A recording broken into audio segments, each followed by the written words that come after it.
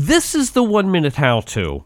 Item 163, how to dry a soaked document.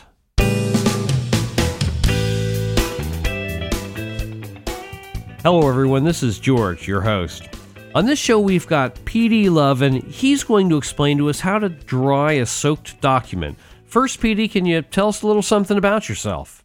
Sure, George. I do a podcast called The Daddy Cast, and also a music show that is part of the AMP network, and that is Love House Radio, and a couple shows on the Podcaster News Network, Entertainment as I See It, and NASCAR Net News. Okay, well, if you're ready, then you've got 60 seconds. Well, what I found is a document in a FedEx mailer does not withstand a soaking wet rainstorm very well. So first thing that I did was get out the cake dryer and an elevated wire mesh support, put the documents on there, and then set a fan up and basically had the fan blow into the document and kind of flip through the pages as they dried. What I did find is you have to keep an eye on it and turn it every once in a while, just like if you're baking something, so that each side will dry evenly. It looked like it was going to blow off of the thing unless I kept turning it. So to dry a document, basically get it elevated so you can get wind on both sides and get a fan or something to blow it and kind of leaf through the papers. You know, a couple of years ago, our sump pump ended up going south on us, and I went down into the basement one morning and found about 4 inches of water. And I'll tell you, drying all the books was just a thankless task. Most of them ended up just getting thrown away, but it was a real task, and it was a lot of work trying to dry whatever I could. With books and stuff like that, it's hard to do and keep all the mold and mildew down.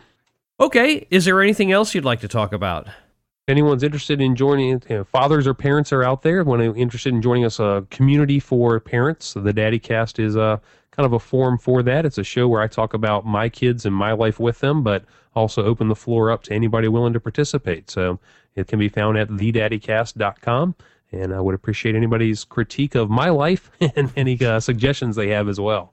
All right, PD, thanks a lot. I appreciate it. Great. Thanks, George. Before I leave, I'd like to let you in on some great news I just received. 1 Minute How-To's been selected as a finalist for the Podcast Peer Award in the Best Short Podcast category. Now, this podcast won the award last year, so this is really a big deal. This is an award where the nomination and voting process is all done by podcasters, so I guess you could call it the Academy Awards of podcasting. My other podcast, Eclectic Mix, also became a finalist in the music category. I'm really humbled by this. The voting to see who wins the award is going on now, so if you're a podcaster, then I'd recommend that you go to podcastpeers.org, and I'll put a link in the show notes, and vote for your choice of finalists.